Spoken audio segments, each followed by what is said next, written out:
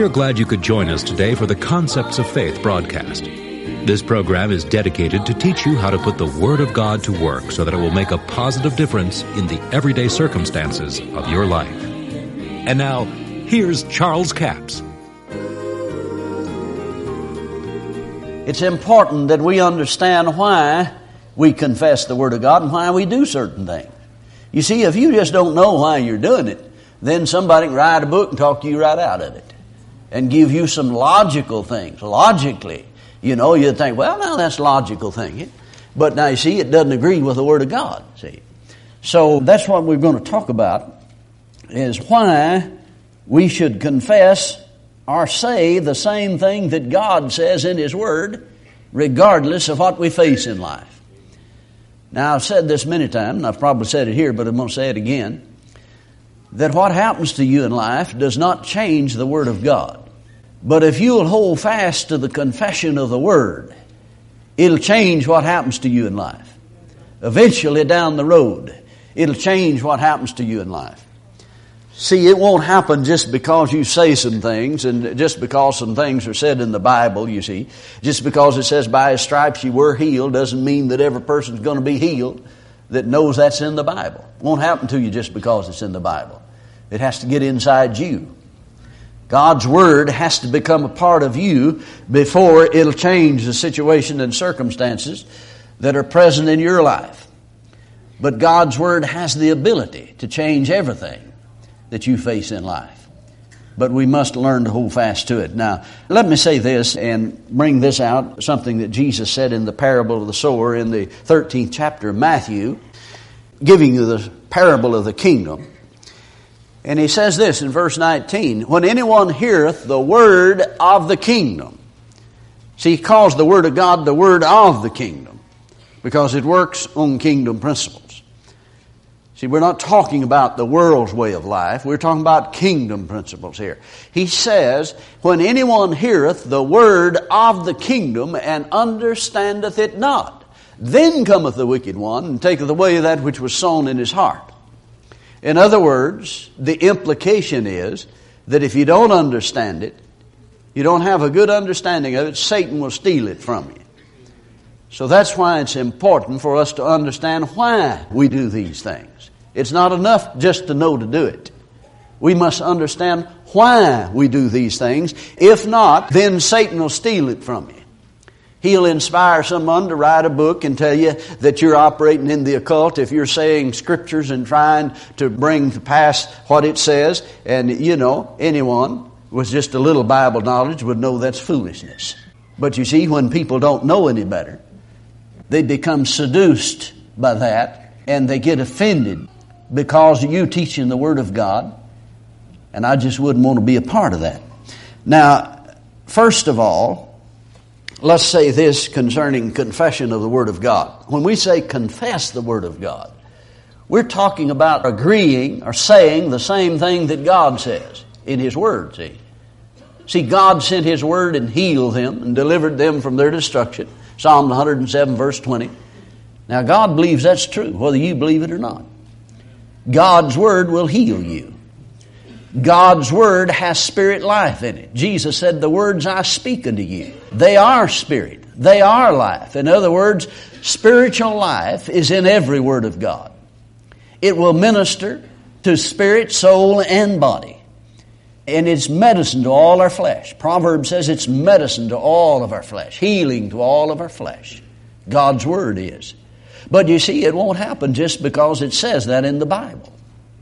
We must learn to appropriate the promises of God and proclaim what God said as being true. First of all, number one, it causes faith to come. Confession of the Word of God causes faith to come. Saying what God said. I know because I've been there. I've been in situations where I didn't see how in the world I was going to get out of it. In fact, there was no hope for me financially. I mean, I was sick in body, head over heels in debt. That's what you'd call supernaturally in debt. You just couldn't hardly get that way natural. It had to be supernatural. I mean, I just didn't see any hope, any way out. Well, the Bible said when there was no hope, Abraham believed in hope. How in the world can you believe in something when there's not any?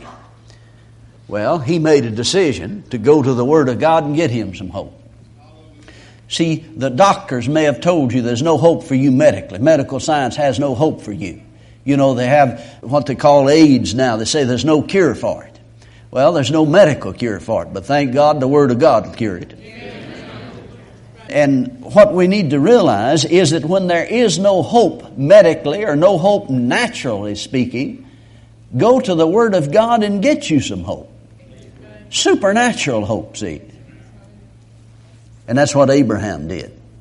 In fact, I want us to read that from Romans, the 4th chapter. Reading from verse 17. Well, let's back up to verse 16.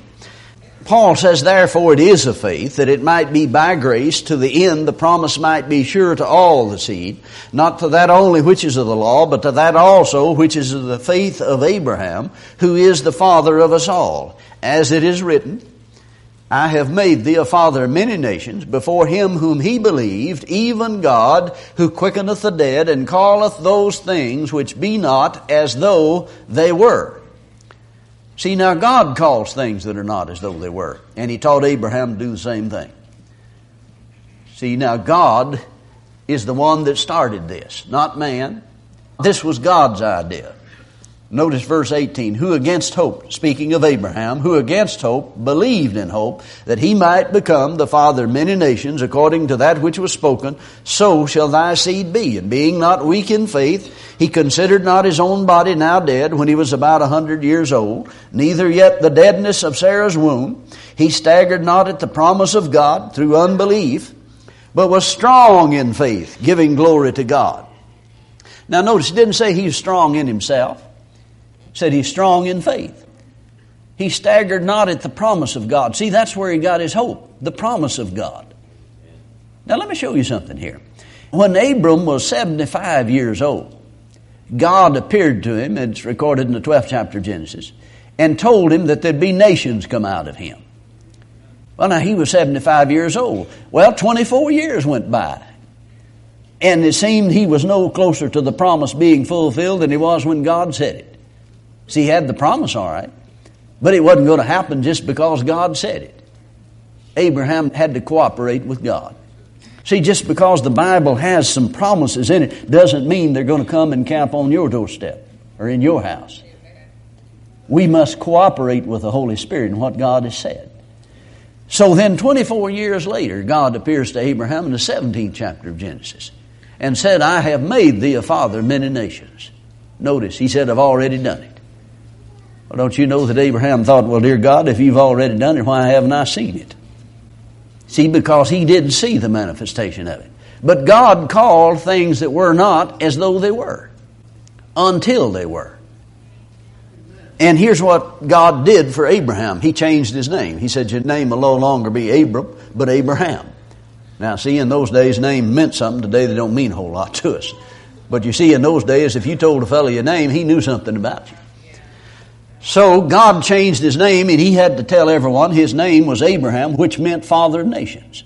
Now notice, God is simply implementing his law of faith to cause faith to come to Abraham. Faith cometh by what? Hearing the word of God. Well, wasn't that what God said to Abraham? Your name is no longer Abram, but Abraham. So that was where he got his hope. What God said to him, see. Now he was not weak in faith. And notice that it says he staggered not at the promise of God, but verse 21 says being fully persuaded that what he had promised he was also able to perform. Now if he didn't know what he had promised, how in the world could he have faith for it? See, here's where people miss it. If you don't have knowledge of a promise, you couldn't possibly have faith for it. You hear people say, well, yes, God will save you. If you'll repent, God will save you. Yes, salvation's for everyone, but God won't heal you anymore. Healing went out with the apostles. Well, now there's an individual that has faith in salvation, all right, see, because they have the Word of God concerning salvation. But they don't know what God said about healing, and they've been taught that healing went out with the apostles, and that healing's not for us today. But you see, they don't have the promise. They don't understand the promise. They don't have knowledge of it, see. Therefore, they don't believe in it. You know why they can't believe in it? Because they don't know what God said about it. See, faith cometh by hearing. When they hadn't heard, they can't believe. It would be impossible for that individual to pray the prayer of faith concerning healing because they don't know what the Word says about it. See, the only place that you can get faith for that is from the Word itself. You understand what I'm saying? It's impossible to pray the prayer of faith if you don't know what God said about the situation. So it's important, you see, to say what God said about it so that faith will come. Faith cometh by hearing what God said, see.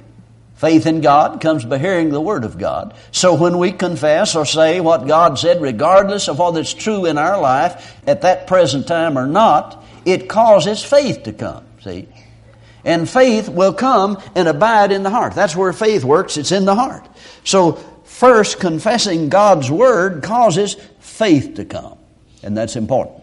So if we are to operate in faith, we must know what God said about any particular situation, you see, that we're dealing with or we're facing in life, any circumstance that we face in life. If we know what God said about it, then we'll know how to believe.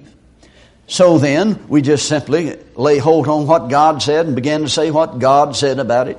Can you see that? Can you say amen? Amen.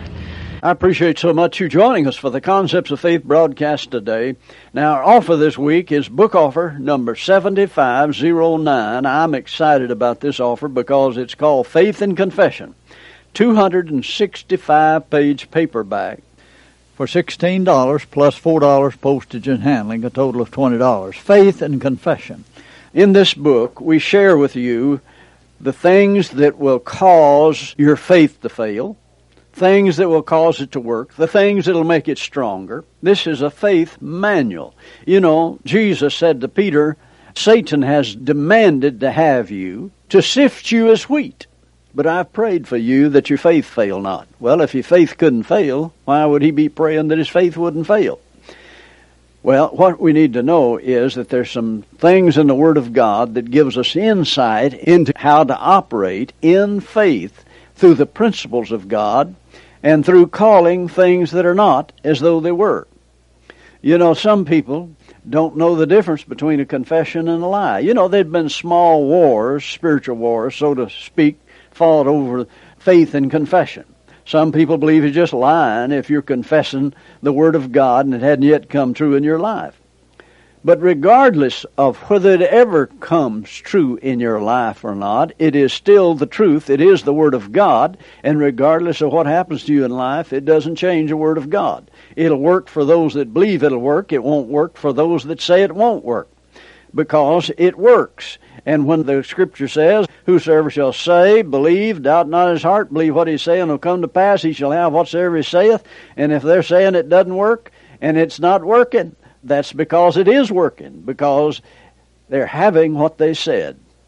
And it's because they haven't learned to believe the Word of God. This is what we talk about in this book. One of the things we talk about, how the law of faith works. How to receive God's provision. That's offer number 7509, Faith and Confession. For $16 plus $4 postage and handling, a total of $20. We have a toll-free order line, 1-877-396-9400. Until tomorrow, this is Charles Capps reminding you the enemy is defeated, God is exalted, and Jesus is coming soon. To order the product offered today, call 1-877-396-9400 or write Charles Capps, P.O. Box 69, England, Arkansas, 72046. A complete list of CDs, books, and DVDs are available online at charlescapps.com.